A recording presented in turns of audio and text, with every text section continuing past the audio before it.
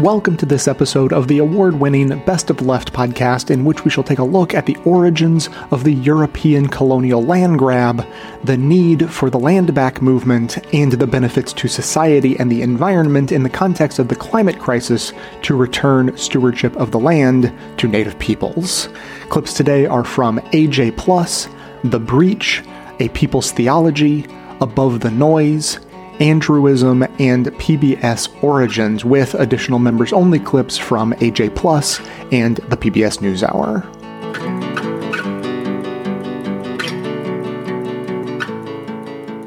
What we are talking about, we are saying the return of land territories that are ours, that are guaranteed under treaties that have been illegally taken by federal, state, and county governments and individual landowners. It's everything that was also damaged and taken in the process. It's not a new concept, but it's newly being introduced through the process of land acknowledgements, through an understanding that these lands were not empty, that they are lands that have always been stewarded and cared for by Indigenous peoples. Land justice and land restoration looks like if you stole it, you should return it. We are not saying that everyone needs to leave. We're talking about shifting the decision-making power that was taken from our communities back into the hands of our people and of our communities. There is a way that we lived in balance and harmony with the land, not plowing through our sacred areas and sacred sites. If you look at, the history of the United States, Canada, Mexico, Puerto Rico, Indigenous people today in this part of the world are living in most extreme poverty. We have the lowest social determinants of health and health outcomes. We have some of the lowest education outcomes for our systems. And these things are systemic. This is generational poverty. I think that there's a lot of finger pointing that happens about why tribal communities are so poverty stricken, or why there are the high rates of diabetes and other health issues. But, it really needs to come into play of the holistic viewpoint of why it is that our communities are continuing to suffer and why it is that they are at such a disadvantage. Nationally, Native people have about 4% of our original land base. That's, the land we have left as reservations. And inside that, a lot of land we don't even hold inside our own reservations. And in a broader picture, Native people in the United States have about 50 million acres of land, but the federal government, just the Park Service alone, controls 80 million acres of land. There has been a system in place designed for not only the stilling of our lands, but the maintaining of the stilling of our lands, and that lands and Indigenous peoples' actual sovereignty has been used as a natural resource. When you look at where nuclear waste is stored throughout America, it's stored on Indigenous people's lands. When you look at where pipelines are being built throughout the nation, they're being built through Indigenous people's land. There's an entire relationship with how corporate America and the policies that support it have actively been going after Indigenous people and Indigenous people's lands. The United States and Canada both have egregious practices to Native people. I mean, you cannot say that the United States is worse than Canada. People who are focused on trying to tell a positive story of the way that Canada has dealt with Indigenous people are disconnected with the reality that Indigenous people in Canada are facing. If you were to ask our relatives up there, that are constantly battling right out on the front lines, constantly being harassed by RCMP, they will tell you that they are not receiving any sort of better treatment. Canada discusses reconciliation, has a Truth and Reconciliation Commission, but still over 100 nations have water advisories, and you cannot even drink the water. Canada is a colonial government that continues to oppress Indigenous people today. The movement for healing and reconciliation, it stops short of actually providing justice and liberation for Indigenous people in Canada. So they make lip service in Canada, but the practice of Canada is genocidal towards the Native people, as it is in the United States. We're everyday warriors that are just standing up for our people and our community, and we don't deserve to be attacked by the military. We don't deserve to be attacked by the police, and we don't deserve to be over-criminalized by a system in the name of justice. And I should not be facing 16 and a half to 17 years in prison for standing up on something that even the Supreme Court said was stolen lands. That is egregious. Indigenous people represent about 4% of the population of the world, but we are the people who protect about 80% of the world's biodiversity. Land restoration is also about protecting and acknowledging the biodiversity of Mother Earth and the need to have those lands protected. And Indigenous people are obviously the best stewards. There's just a long line of Indigenous people who've had enough, a long line of Indigenous people who are tired of our people being beaten, our land stole, tired of the suffering of Indigenous people. Protection and recognition of our rights to land, control, of our economy, religious freedom, language restoration. Defund the military-industrial complex that was used for the stealing of Indigenous people's lands and the over-policing of our people today. Dismantle the system of white supremacy that was created in the first place for the stealing of our lands, whether that be the dismantling of certain parts of the court system, certain parts of bureaus of land management that not only played the role of stealing our lands, but maintain the theft of them. And then the actual physical returning of public lands. The only compensation for land is land, and there's not an amount of payment, as evidenced in the Black Hills case, where the Lakota were offered $106 million for their land, and they rejected the settlement, which is now worth billions. Money is not the answer. The answer is land. There is a role for everybody in the land back movement that we're building. For the white folks out there who think that we're a bunch of Indians wanting to storm the mountains and burn you out of your cabins, that's not what we're trying to do. The land back movement is about building collective power and collective liberation and building a world that works for everybody. Work there with us, work side by side with us to dismantle imperialism, colonialism, and a system of white supremacy and racial injustice. So, collaborate with us, be our relatives, be our co-conspirators, be our accomplices for dismantling these systems. Don't be scared of us for dismantling them.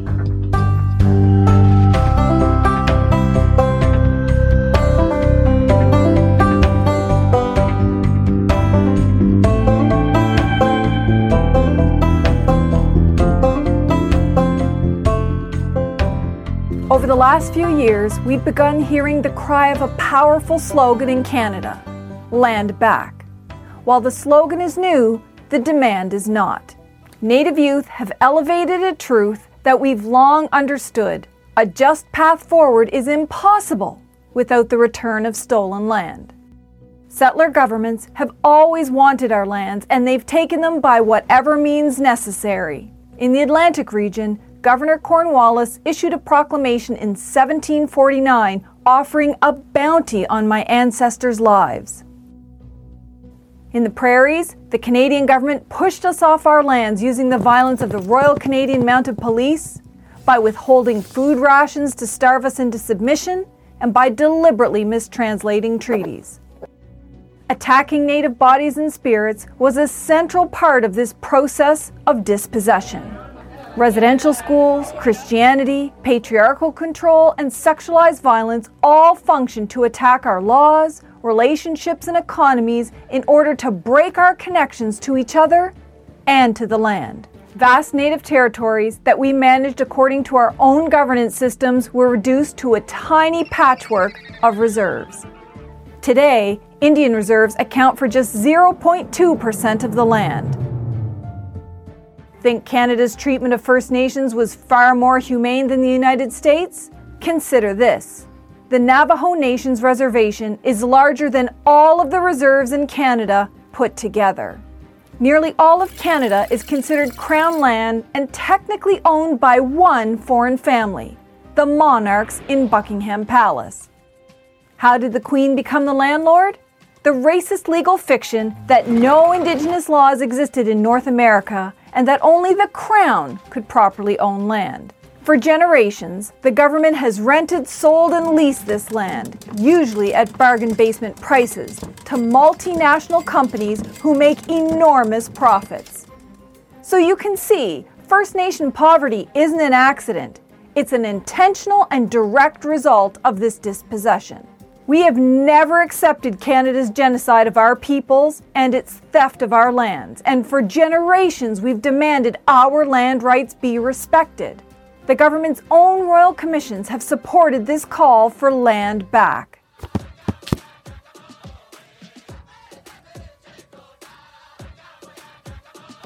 Even the Supreme Court of Canada has handed down several historic rulings that confirm Aboriginal title, which means First Nations own the lands, should be the ones governing the lands and deciding who gets to benefit from those lands. But the Canadian government has time and again refused to respect and implement these court decisions, breaking its own laws.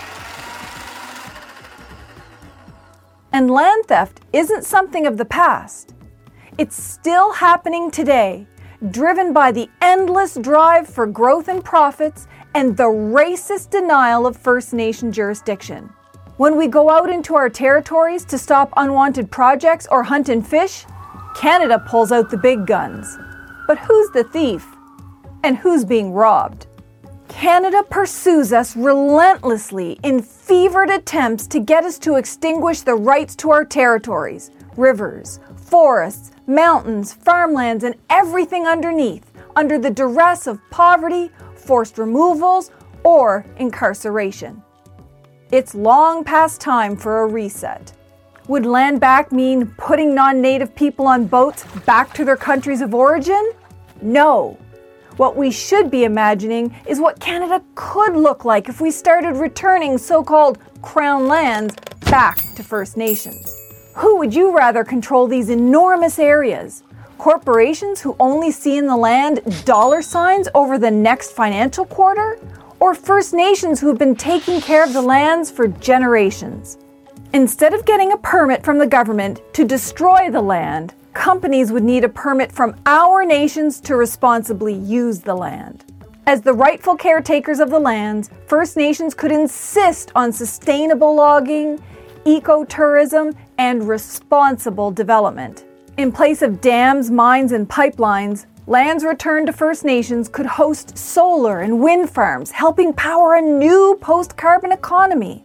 If First Nation lands were still used for sustainable and responsible resource extraction, then First Nations would be the ones to decide how and where and who benefits.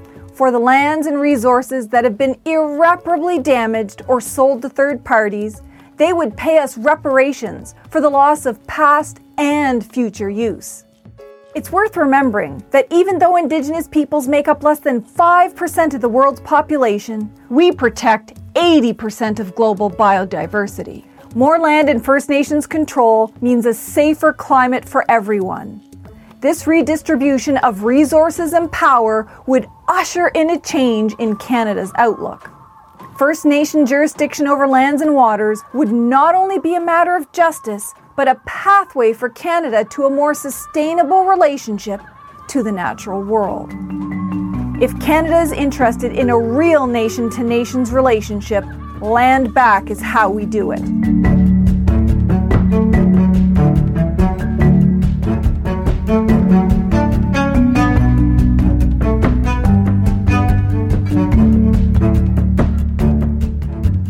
The Doctrine of Discovery, very quickly, it's a series of papal bulls, edicts of the Catholic Church, written between 1452 and 1493.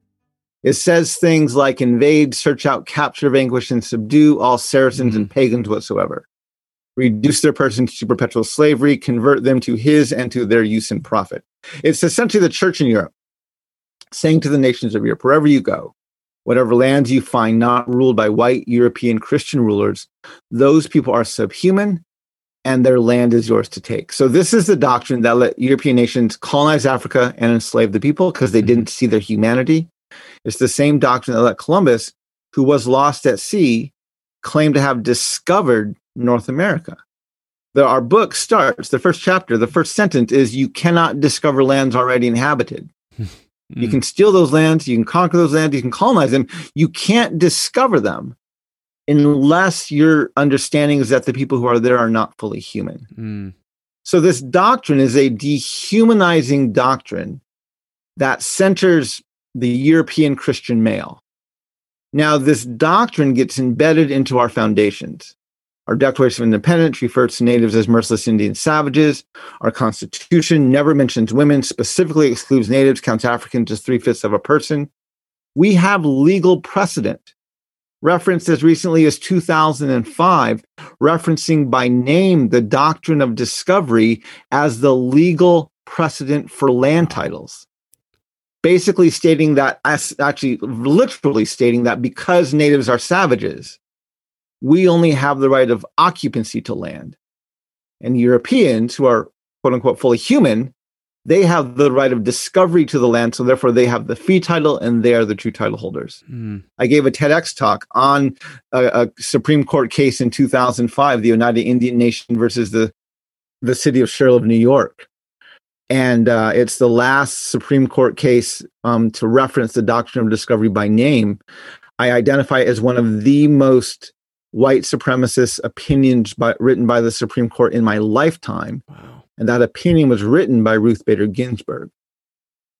And so this is the challenge. It gets embedded into our foundations, and it literally leads us into, because we have the understanding that natives are not human, it is a part of the justification for the genocide of native peoples. I mentioned earlier when we were talking about the writing process, I had to deconstruct the myth of Abraham Lincoln. One of the biggest, the two of the hardest chapters to read in the book are the two chapters, I think they're either 9 or 10 or 10 and 11, that is dealing directly with Abraham Lincoln. Most people will say, well, he is our nation's savior, right? He brought us from a nation that enslaved people to a nation that abolished slavery. That actually isn't what he did. The 13th Amendment doesn't abolish slavery. It redefines and codifies it under the jurisdiction of the criminal justice system.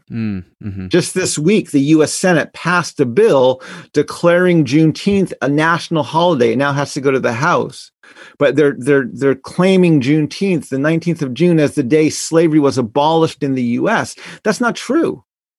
Chattel slavery was ended, but slavery was merely redefined and codified and put under the jurisdiction of the criminal justice system. We have not abolished slavery as a nation. And that was part of Abraham Lincoln's legacy. He was a blatant white supremacist who literally, in 1862, he signs the Homestead Act and the Pacific Railway Act to complete the Transcontinental Railway. Within 2.5 years of signing that bill, he has literally ethnically cleansed the states of Minnesota, the states of Utah and Colorado, and the territory of New Mexico of native nations and native peoples to make way for the 3 primary routes of the Transcontinental Railway. He is one of the most genocidal presidents in our nation's history. And yet we celebrate him as a hero, not in spite of what he did, but actually because of it. He's the president who helped us complete Manifest Destiny. He is the president who dealt with the merciless Indian savages identified in the Declaration of Independence.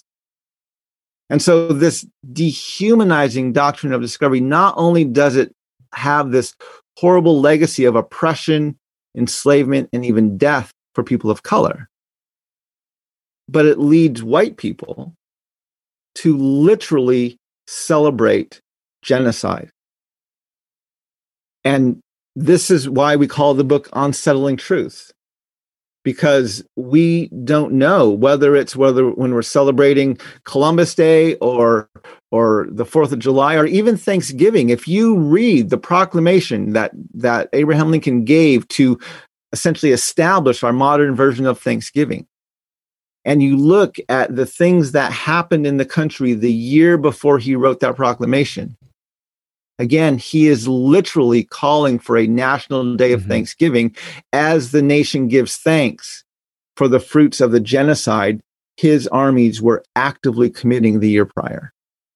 One thing that I loved about your book, and I think is an incredible insight, is that it's not necessarily offering a way for reconciliation, but conciliation. Can you talk about why that distinction is so important and what conciliation looks like for you? Yeah. So one of the challenges with our nation, one of the things that I identify in the book is that American exceptionalism is the coping mechanism for a nation that's in deep denial of its genocidal past, as well as its current racist reality. So, in other words, our nation, the majority culture, white America, has to cling to this mythology of exceptionalism, which is rooted in the lie of white supremacy. Because if they're not exceptional, right, if they don't have a manifest destiny, if they don't have a land covenant with the God of Abraham, if they don't have a special relationship with the God of the Old Testament Bible, then they are merely another white supremacist, colonial, and an oppressive group of people. And that thought's unfathomable. So they cling to this narrative of exceptionalism. And so one of the things that you have to do, especially if you're a person of color aspiring to run for political office, one of the most unifying themes in U.S. politics is the theme of American exceptionalism. Mm. So we had in 2016, Donald Trump saying, "Make America great again." Hillary Clinton responded and said, "America's great already." Mm. In fact, in one of the debates, she expanded and said, "America's great because America's good." Donald Trump stopped, looked directly at her and said, "I agree with you. I agree with everything you just said." So they both agreed our past, our foundations, our history were great.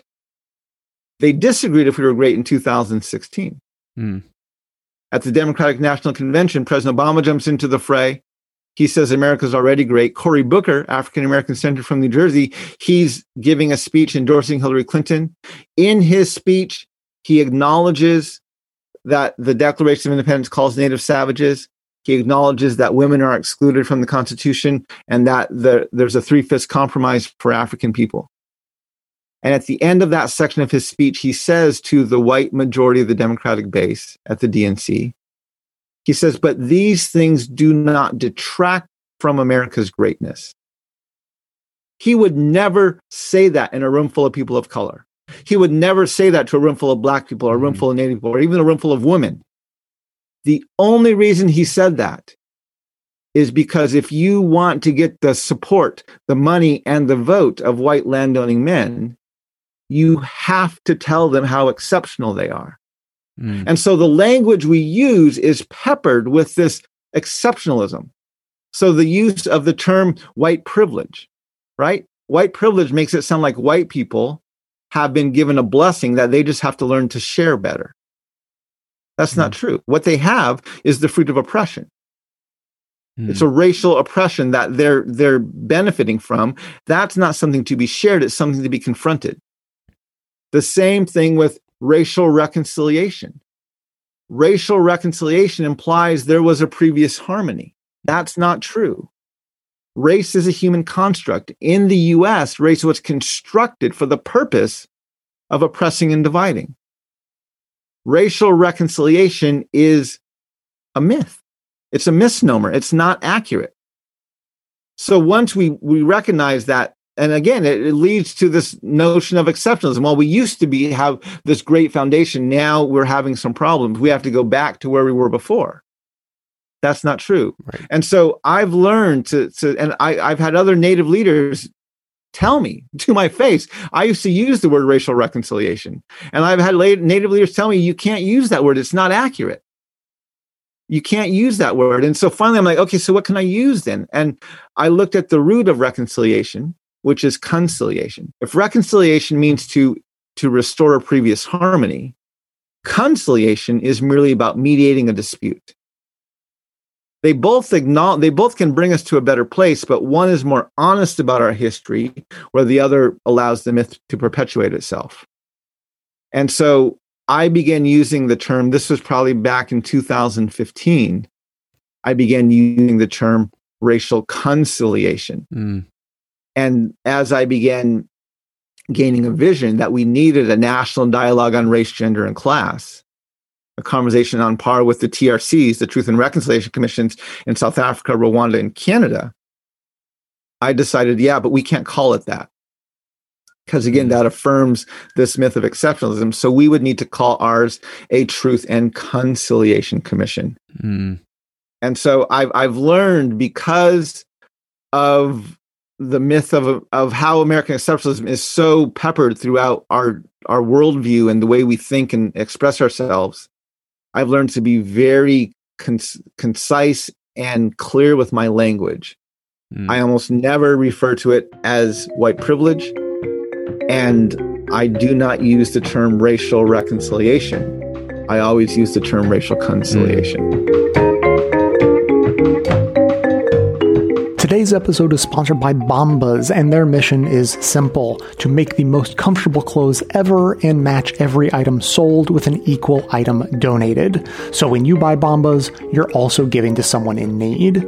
And Bombas has designed their socks, shirts, and underwear to be the clothes that you can't wait to put on, because everything they make is soft, seamless, tagless, and has a cozy feel. Plus, they've made high-tech innovations that let them craft a pair of Bombas socks for basically everything you do. They come in tons of options. For instance, comfy performance styles made with sweat-wicking yarns, which means your feet stay cool while the rest of you works up a sweat.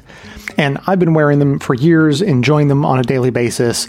But the main reason I like to promote them is that from the very beginning, they've been focused on building a business that does good. They started selling socks with the buy one, donate one model, specifically because socks were the most requested item at homeless shelters. T-shirts and underwear are numbers 2 and 3 on that list, and so now, of course, they've expanded accordingly.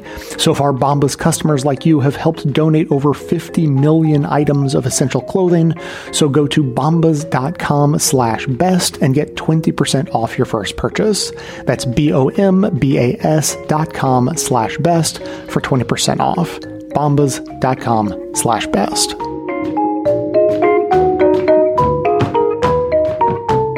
Indigenous people reclaiming land isn't a novel idea, and the land back movement has been around for a very long time, but it's really gained a lot of traction in recent years. You're probably wondering, why do Indigenous people need a movement like land back in the first place? And why are national parks part of the discussion?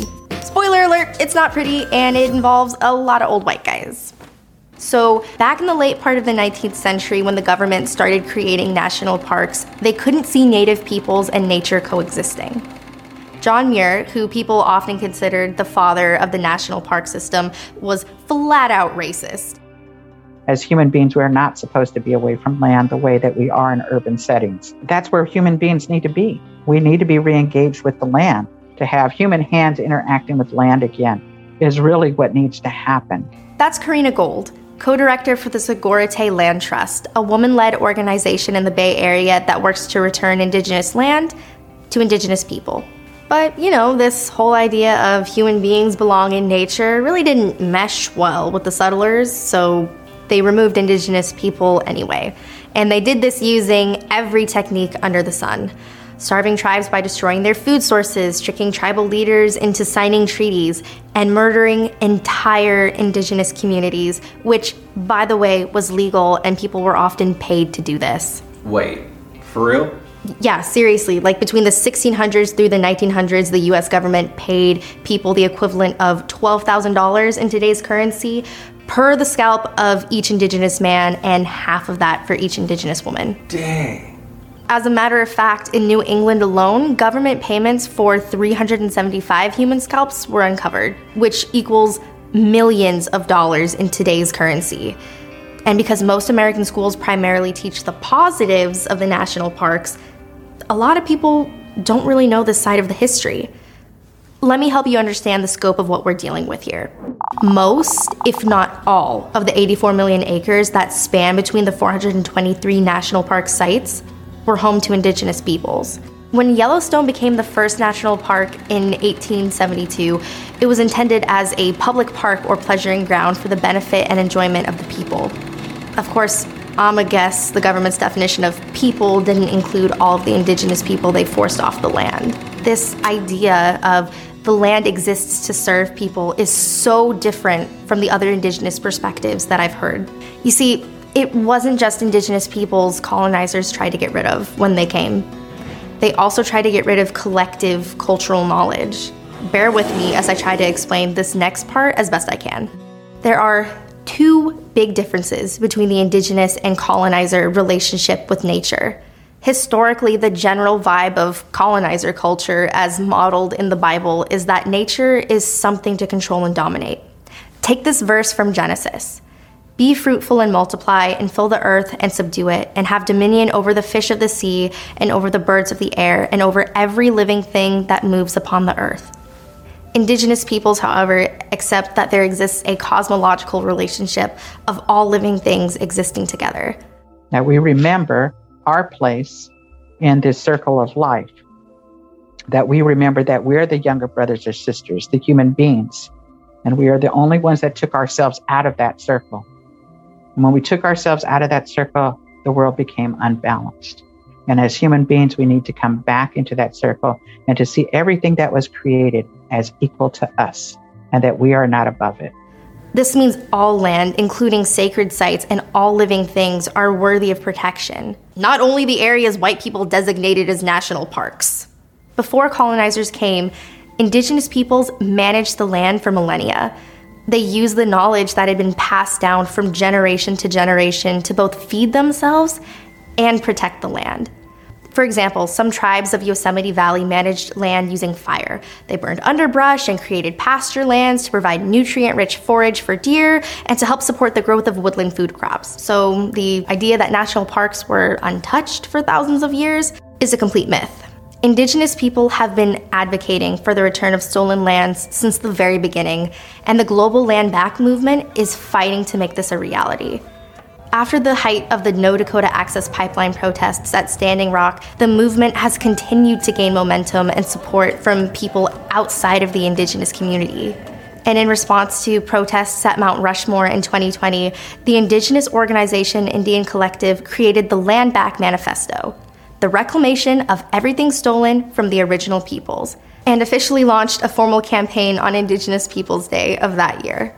So this land back movement in the Bay Area is about creating a place for indigenous people to be able to feel safe, a place for us to pray and bring back language, a re-engagement with the land and the waterways as our ancestors have always told us we are supposed to be, encouraging us to make relationships with our relatives, the plants and the foodways, sharing those out to community members, whether they're indigenous or not. And of course, for us, land isn't an isolated thing you can own. It's all connected to all of these larger issues Land Back seeks to heal and reclaim. Languages and ceremonies, governmental sovereignty, food and housing security, equitable access to healthcare and education, all part of a larger goal to dismantle white supremacy and uplift BIPOC groups. To some, the idea of returning land back to indigenous communities, especially the national parks, is absurd. You look at the broader land back movement and, you hear academics and activists and protectors and give it all back. And then you see people in the general public freaking out about what does that mean, right? What does that mean, give it all back? It really does mean give it all back because it was stolen land. People have told me it's impossible. There's so much land, and how will the government divide it up among the different tribes? Or why transfer park management away from the government if they're doing a good job? Well, there's so much more at stake than just paying for maintenance or facilities costs. The moral argument is that this is stolen land and these resources should go back to tribes to manage. The success stories popping up here in the US are giving us a glimpse into a possible future where stolen land is managed by indigenous peoples once again. Here's just one example. The Esalen tribe purchased 1,200 acres in Big Sur, California after 250 years to be used for educational, cultural, and conservation purposes. And recently, Governor Gavin Newsom proposed to give $100 million to tribes to purchase back ancestral lands. This is seen as a big win. But if you really think about it, it's kind of messed up because they had to purchase the land back that was stolen from them. And that's like buying back your stolen bike from the flea market. But these stories aren't only limited to the United States. Land back is happening globally. And get this, the indigenous way of managing land also helps to combat climate change.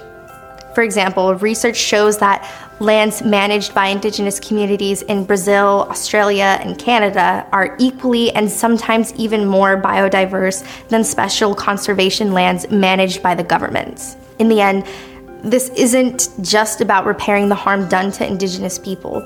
It's so much bigger than that. It's also about healing the land itself, especially land that's been trashed. And current scientific evidence advocates for indigenous land stewardship practices to reduce the impact of climate change.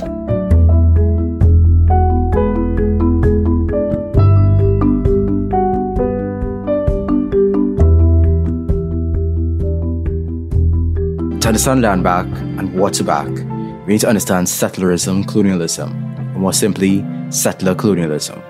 Settler colonialism is an ongoing project by settler states like the US, New Zealand, Australia, Canada, Israel, and others. It involves external colonialism, also called settlerism, which is when a colonizing power exports settlers, resources, knowledge, plants, metals, weapons, and/or animals to increase its wealth and land, like when the European Empire shipped millions of armed colonists to settle North America, many as indentured servants. And it involves internal colonialism, which is marked by the violent management of a colonized people and lands within the borders of the imperial nation through ghettos, reservations, police, schools, prisons, that sort of thing. A good example of internal colonialism would be the residential schools in the US and Canada up to the 20th century that stole indigenous children from their families and stripped them of their cultures. Settler colonialism can be best summarized as the empire and the colony existing in the same geographical space. Settler colonialism is a process of destroying to replace. Indigenous versions of governance, land management, cultural practices, etc. are destroyed through colonization and replaced with the settler version of those things, which are often radically different. The land stolen from indigenous peoples was then worked by peoples stolen from their own lands. Interestingly, it took the subversive collaboration of indigenous peoples, ruining slaves, and runaway Europeans for settlers to invent and propagate the racial hierarchy in order to create divisions among the exploited. In colonial Virginia, the lives of English, indigenous, and African indentured servants and slaves were quite similar at first. They were owned by their masters, and they worked shoulder to shoulder in the tobacco fields. Still, they sought relief from their grueling labor and difficult work conditions, so they'd run away, sometimes together. Yet when they were caught, their punishments were much different. In July 1640, 3 servants were captured in Maryland. 2 were white, and they were whipped and had 4 years added to their indentures. The third was a black man, and he was made a slave for life. That was the first legal distinction between Europeans and Africans made by Virginia courts. See, it's all connected. Settler colonialism isn't some simple historical moment or period. It's an ongoing structure that maintains and impacts everything in a settler state. Settler states like the US are built on settler colonization and slavery. That's not something that can be reformed away. And the initial acts of settler colonialism are what laid the foundation for its current acts. It took, for example, the eviction of Oregon's indigenous peoples to give precedence to evictions as a whole in Oregon, something even non-indigenous peoples are dealing with today. Fighting settler colonialism involves a whole, complex process of decolonization, which is deserving of its own video. Land back is just one part of that process. Land back. Land back. A contraction of land and back. So let's start there. What is land? Well, it isn't just a plot of dirt. Humans grew out the earth, and our history remains rooted in our use of land and territory, from ecosystem management to resource extraction to expansionism. And with that expansionism comes the erasure of indigenous peoples and dispossession of their lands. The various powers of Europe are quite famous for this. In 1800, Western powers held roughly 35% of the Earth's surface. By 1878, they held 67%, and by 1914, European powers held a grand total of 85% of the Earth as colonies, protectorates, dependencies, dominions, and commonwealths. But don't get it twisted, huh? Asian powers like Japan and China don't have their hands clean either. Yet despite those claims, indigenous peoples never completely lost the connection to lands and waters. Colonizing powers used violent occupation, repeated displacement, and forced assimilation, all in an effort to eliminate the political alternative that indigenous peoples represent. But they couldn't and can't hide the land, so they have to resort to breaking the collective consciousness. Worse yet, They get to brush off this violence as unfortunate history, if they acknowledge it at all, while ignoring the very present violence.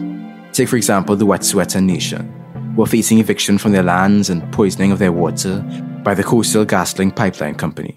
People get confused about what we want as Native people. It's like, what do you want? It's just like, land back. But it's as simple as possible. I don't need any reconciliation. I don't want money. I don't want, like... Yeah. I don't want programs or funding or whatever. Just land back. Land back. It's funny, though, when I said that to my dad, you know, to Gitxsan Wet'suwet'en people, if you tell them about land back, they're like, we never lost the land anyway. Which is true. When such discussions about land back are had, it's simplified to, oh, they just want to own land.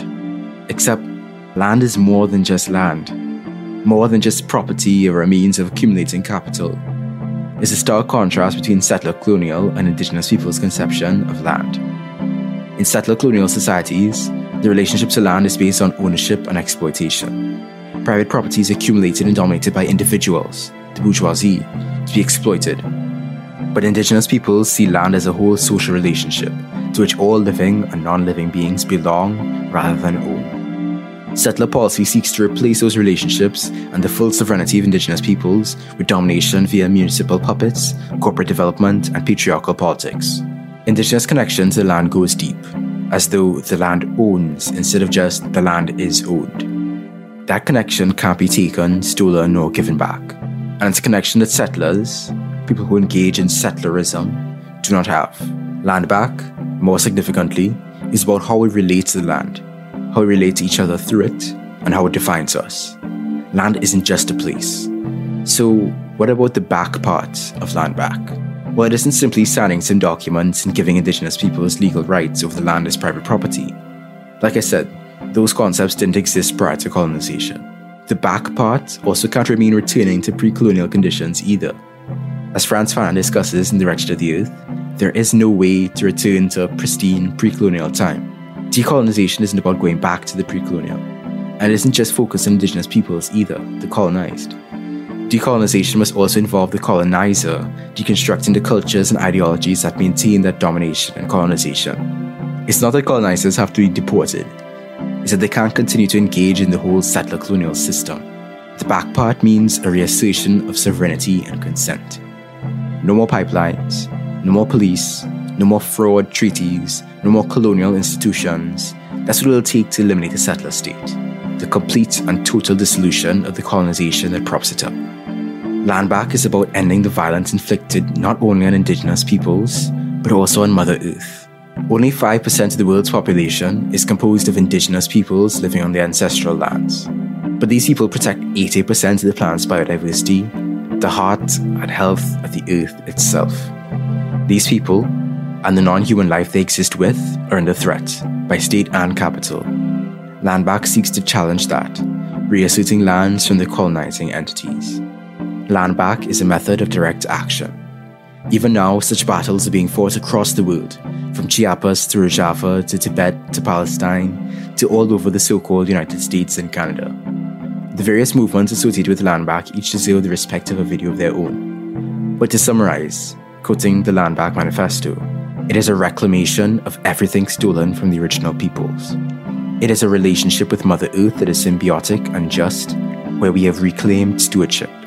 It is bringing our people with us as we move towards liberation and embodied sovereignty through an organizing, political, and narrative framework. It is a long legacy of warriors and leaders who sacrificed freedom and life. It is a catalyst for current generation organizers and centers the voices of those who represent our future.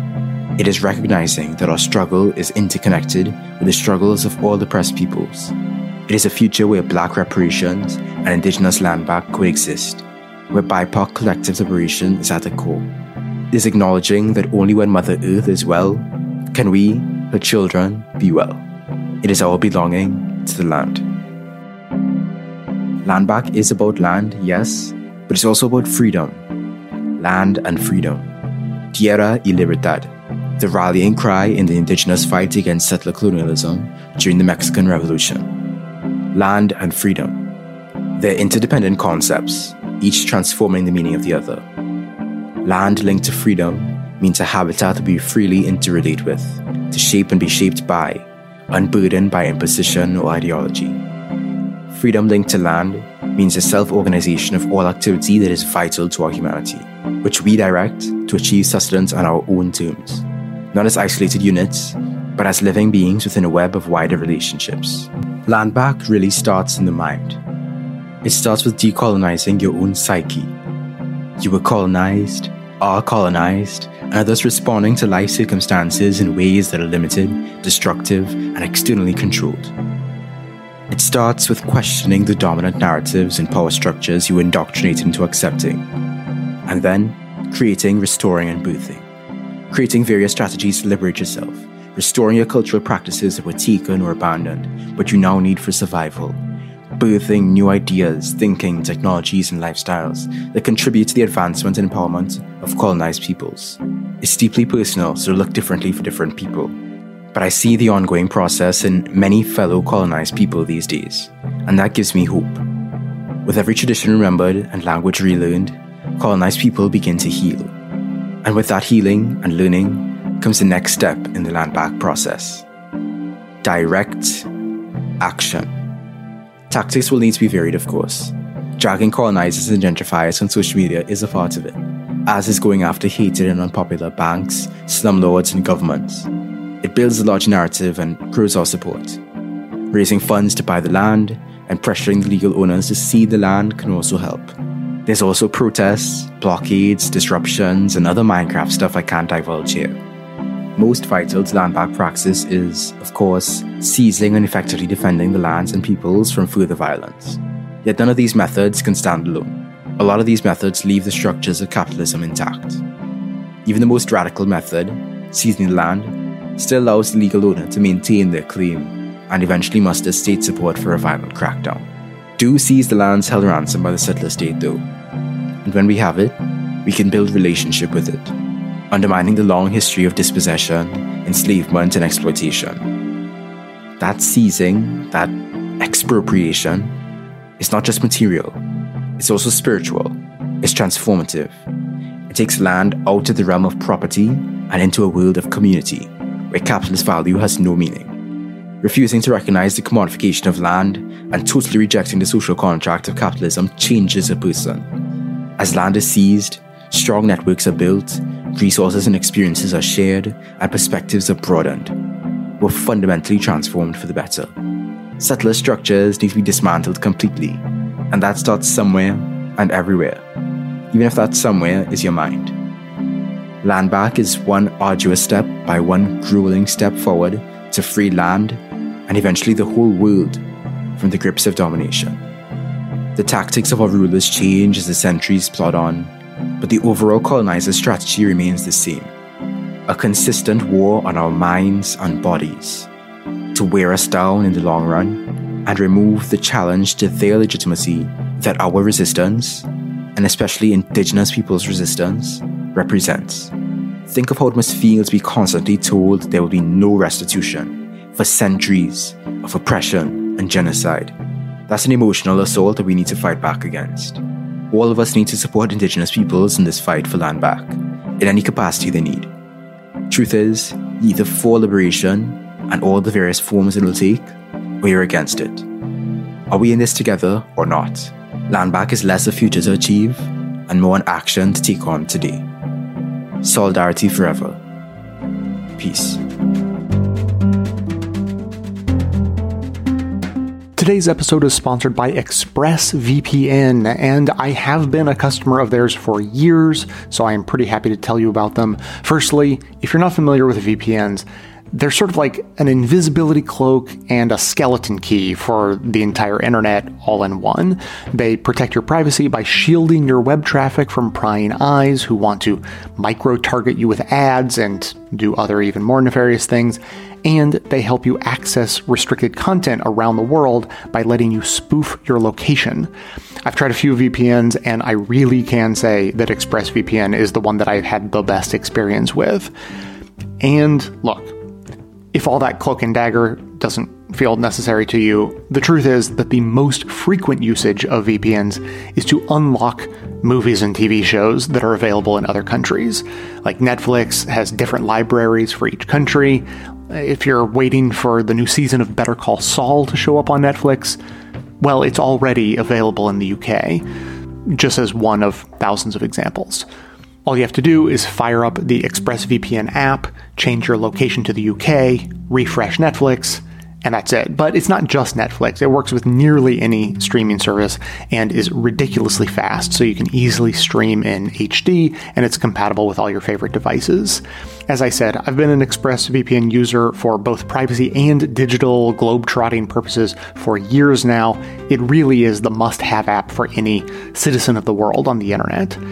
And if you visit expressvpn.com/bestoftheleft, you can get an extra 3 months of ExpressVPN for free. And of course, you support the show when you use our link. You can watch what you want, protect yourself, and everything. ExpressVPN at expressvpn.com/bestoftheleft.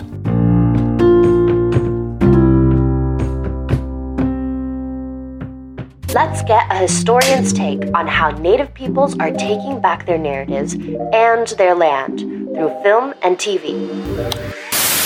You have taken the land which is rightfully ours. The most prominent Native American character that I grew up with wasn't actually Native American. It was Wednesday Addams. Meet one of the writers and actors from Rutherford Falls, a Native American comedy show. My name is Dayezarunzere Ty Leclerc. I am Mohawk. Years from now, my people will be forced to live in mobile homes, on reservations. She is asked to play Pocahontas in this play and delivers this incredible monologue about the reality of what it was to be Native American and burn the place down. And for all these reasons, I've decided to scalp you and burn your village to the ground. It was truly shocking to see a white person say the reality of the situation. Native American representation growing up was very limited, especially for me, kid of the 90s. It was Indian in the Cupboard, Pocahontas, Dances with Wolves, but Dances with Wolves wasn't allowed in our house. Anything that was sort of like a big Hollywood production with a lot of natives that was very much from the lens of the white gaze was very much not playing on the VHS. What did Native representation used to look like?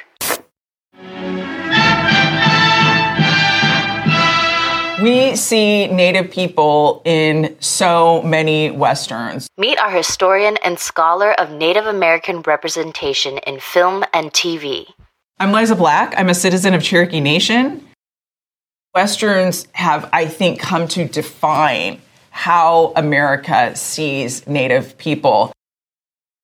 Films of the 1940s and 1950s taught Americans that Native people were meant to be conquered and very much told a story that white nationalism is about defeat of Native people.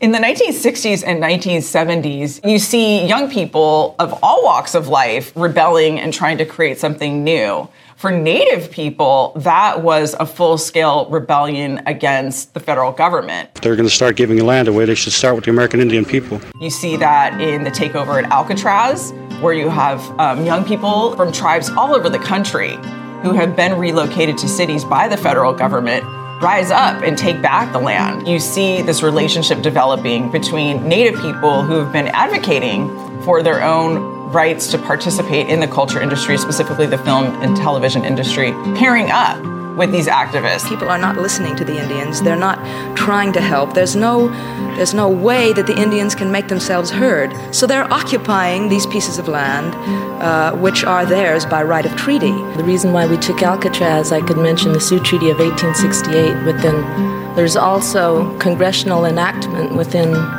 the last part of the 1800s that gives us title to the land as well. Beginning in the 1960s, the American Indian movement made some national strides in terms of protesting the American government. One of those leaders, Russell Means, actually sort of got so much media attention that the film industry started hiring him for movies like Last of the Mohicans.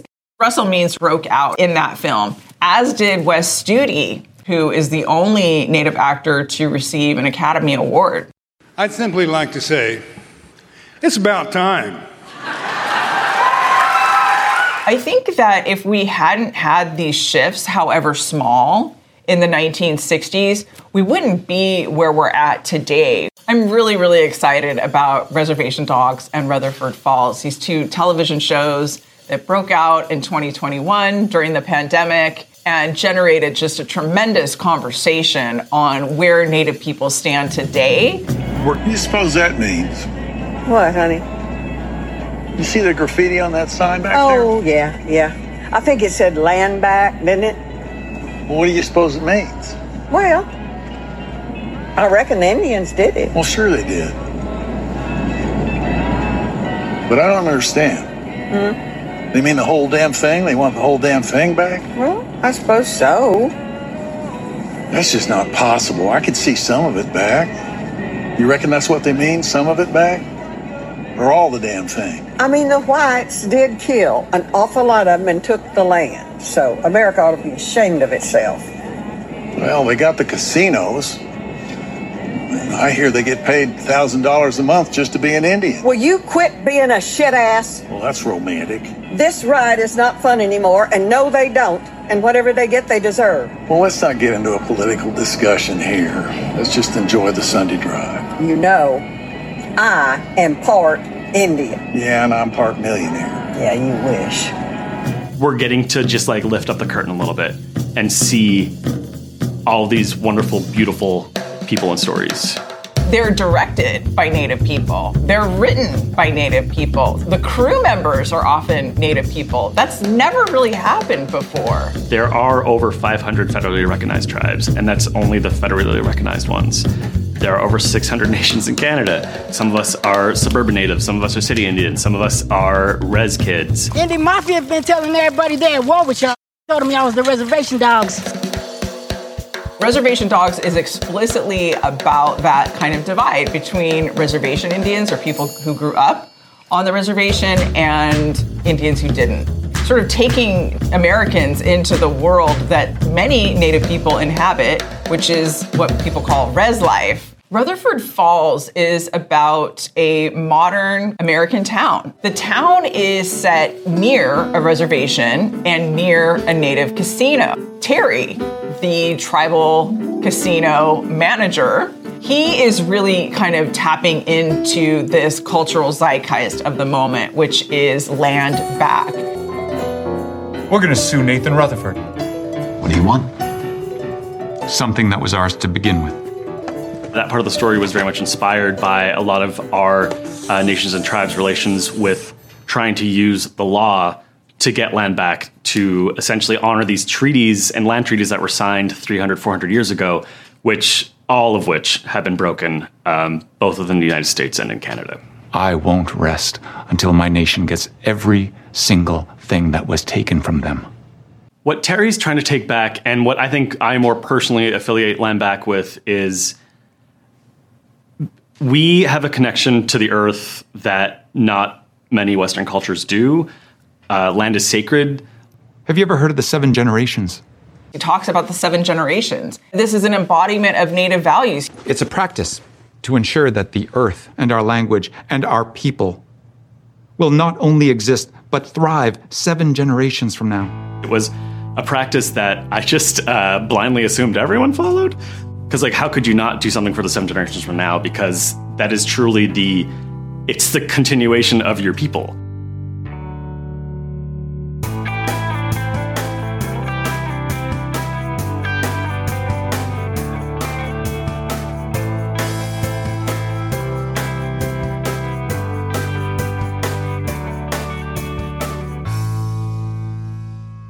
We've just heard clips today, starting with AJ Plus giving an explainer on the importance of land back.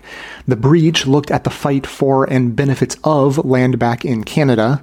A People's Theology spoke with Mark Charles about the doctrine of discovery and racial conciliation. Above the Noise explained the history of national parks and the environmental benefits of native management of lands. Andrewism looked at settler colonialism and the long process of decolonization. And PBS Origins discussed Native representation in media, and two of my favorite new shows, Reservation Dogs and Rutherford Falls. And I also slipped in a clip from Reservation Dogs in the middle of that clip as well. That's what everyone heard, but members also heard bonus clips from AJ Plus visiting the sovereignty movement on the island of Oahu in Hawaii. This is the Hawaii most visitors never see. An hour from the luxury hotels and shops in the farthest corner away from Honolulu. It's the Hawaiians' Hawaii, working class and proudly native, where locals will tell you Hawaii is occupied by the U.S., that it has been for 124 years, and that it'll one day be free. We came here to see the native sovereignty movement in action. And the PBS NewsHour reported on a story of natives purchasing the land that had previously been stolen from them. We did have to have a lengthy internal discussion about whether or not it was okay for us to buy land that was stolen from us. My elders, the people who came before me, they gave us direction. Get your land back. Whether it's right, doesn't matter. To hear that and have all of our bonus content delivered seamlessly to your new members-only podcast feed that you'll receive, sign up to support the show at bestoftheleft.com/support, or shoot me an email requesting a financial hardship membership, because we don't let a lack of funds stand in the way of hearing more information. And just a quick note, now that you're informed and angry, you should check out the activism segment of the show notes today. We've included a link to a resource from the Yellowhead Institute, an Indigenous-led research and education center based in Toronto. The document Land Back, a Yellowhead Institute Red Paper lays out how Canada dispossesses Indigenous peoples from the land and what communities are doing to get it back, as well as tools and resources. Obviously, much of this information can be applied beyond Canada as well, but we've also linked to the Indian collective project landback.org, which offers educational programs, media, and more focusing on activism in the United States. Read up and listen to Indigenous communities and movement leaders to see how you can support these efforts. And now, we'll hear from you.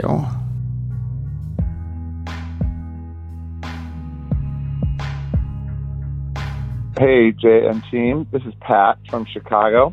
The 1500th episode was really good, providing some common framework and clear definitions that really benefit us all. It made me think about two topics that you mentioned regularly: power and also organizing. I'm wondering what your definitions of those words are, and also if we as progressives are using those words in different ways that could be limiting our ability to actually make change. So, for example, what is your personal relationship to power, Jay, or anyone else on the team? I think that many people, including progressives, aren't clear on how we feel about power. And when we lack clarity, it benefits people like Mitch McConnell, who are very clear about wanting power. I got this understanding when I was trained in community organizing as part of a grassroots power building organization. And it helped me get clear on my desire to build progressive power. So I'm wondering if you've ever attended an organizing training or been encouraged to be more power hungry yourself. I find this model to be deeply challenging in a positive way, but I don't hear this idea of being power hungry or building power discussed explicitly in the media. And maybe that's why you aren't addressing it directly on your show that I'm aware of. But if you have attended this type of training, I'd love to hear your thoughts on this power building model. And if not, I'd encourage you or anyone else to find a group that does relational organizing and attend a training. Progressives, we know, need to build more power and get more organized. So this would be a good step for anyone looking to achieve those goals. But thanks a lot, and keep going towards show number 2000. Bye.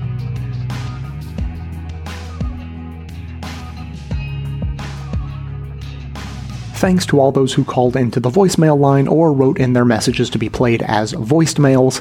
If you'd like to leave a comment or question of your own to be played on the show, you can record a message at 202-999-3991 or write me a message to j@bestoftheleft.com. Thanks today to Pat for that call that we just heard.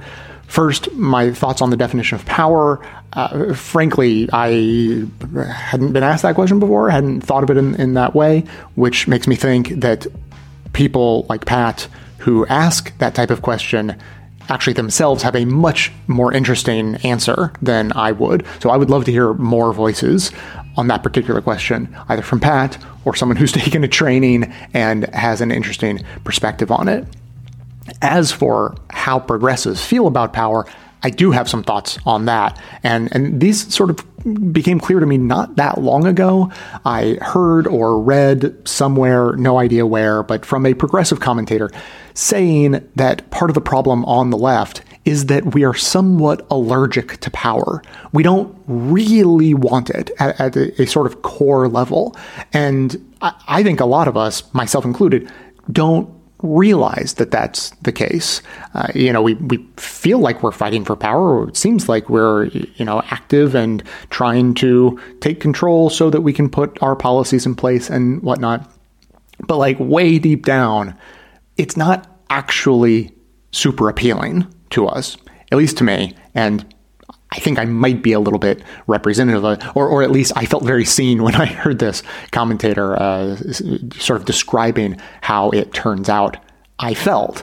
So, for instance, close to 20 years ago when I first started getting interested in politics, but I was so green I didn't even know of the existence of professional organizers, nonprofit organizations, and then all the activists that sort of swirl around in that community and channel political energy through that community. I was asked, but before I knew about any of those people, I was asked, okay, so you're interested in politics. What kind of job do you think you might want to do in politics? And my answer was, I don't know, I'll figure out how to become a congressional staffer or something like that.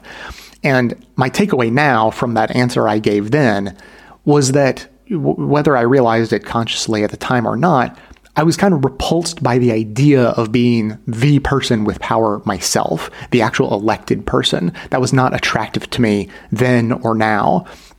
I thought, I want to be helpful. I want to, help move policy in a particular direction. But like having power, no thank you, not for me. And then within the next couple of years from that, I had moved to DC, but then I fell in with the organizers and the activists whose job was to be on the outside of the halls of power, shouting in. And I thought, I have found my people. This is where I'm much more comfortable. So even more comfortable than helping a person in power like a congressional staffer would. I thought, no, I want to be away from power, but yelling at the powerful people. So, yeah, I don't know. I don't think I'm perfectly representative of all progressives, but there may be something to that. And it may be more widely shared sentiment on the left than we generally think.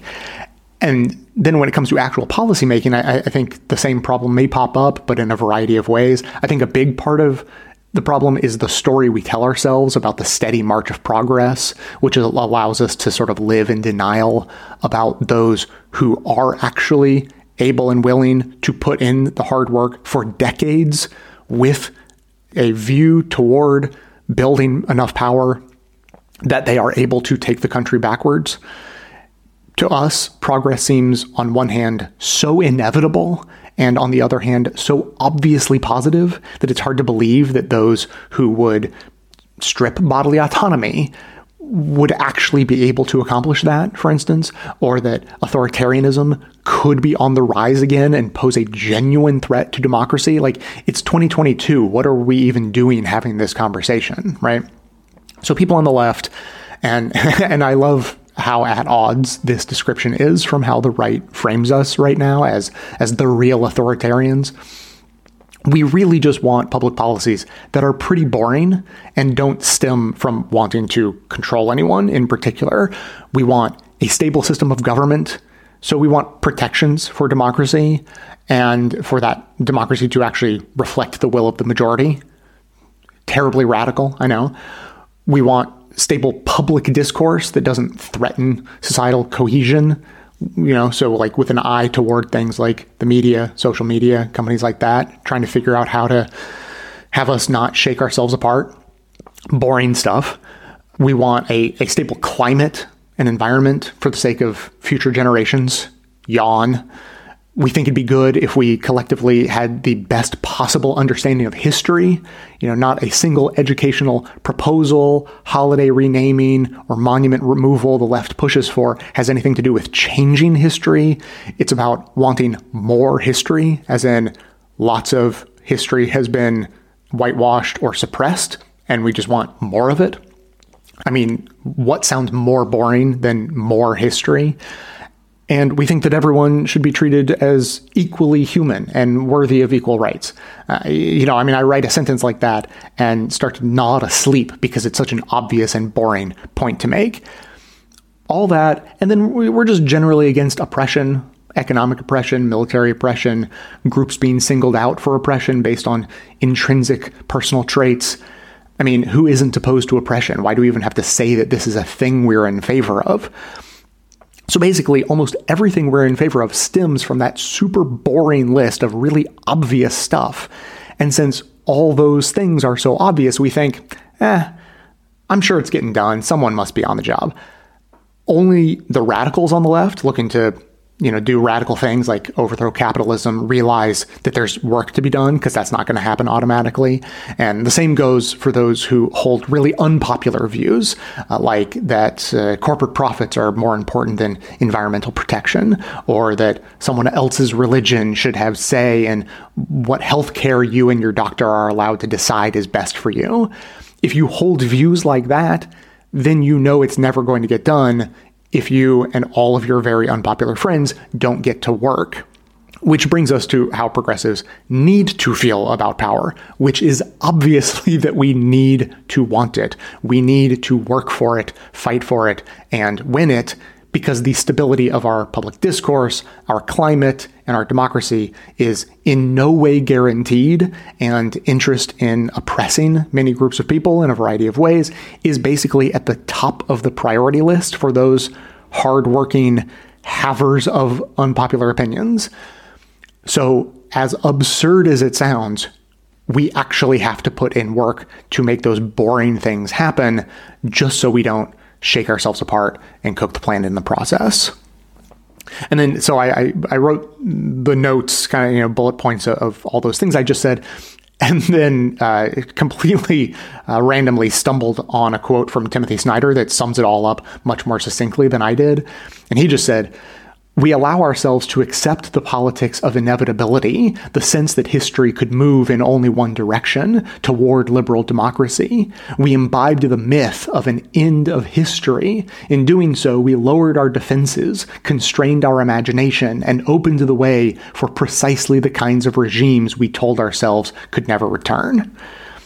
But seriously, Pat or anyone else with some personal insights on political organizing and the definition of power, please share your wisdom. I rarely feel better about the potential for positive change than I do when listening to an on-the-ground organizer talk about the strategy required to pick effective targets for a pressure campaign that they have had, and then demonstrate how that leads to success through thoughtful organizing rather than random yelling. As always, keep the comments coming in at 202-999-3991 or by emailing me to j@bestoftheleft.com. That's going to be it for today. Thanks to everyone for listening. Thanks to Dion Clark and Aaron Clayton for their research work for the show and participation in our bonus episodes. Thanks to the monosyllabic transcriptionist trio, Ben, Ken, and Brian, for their volunteer work helping put our transcripts together. Thanks to Amanda Hoffman for all of her work on our social media outlets, activism segments, graphic designing, webmastering, and bonus show co-hosting. And thanks to those who support the show by becoming a member or purchasing gift memberships at bestoftheleft.com/support through our Patreon page or from right inside the Apple Podcasts app.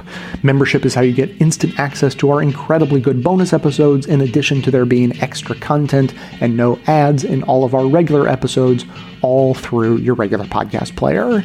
And if you'd like to continue the conversation, join us on our Best of Left Discord community to discuss the show or the news or other podcasts or interesting articles or memes or videos or books or whatever it is you want to talk about. Links are in the show notes to join. So, coming to you from far outside the conventional wisdom of Washington, D.C., my name is Jay, and this has been the Best of the Left podcast, coming to you twice weekly, thanks entirely to the members and donors to the show from bestoftheleft.com.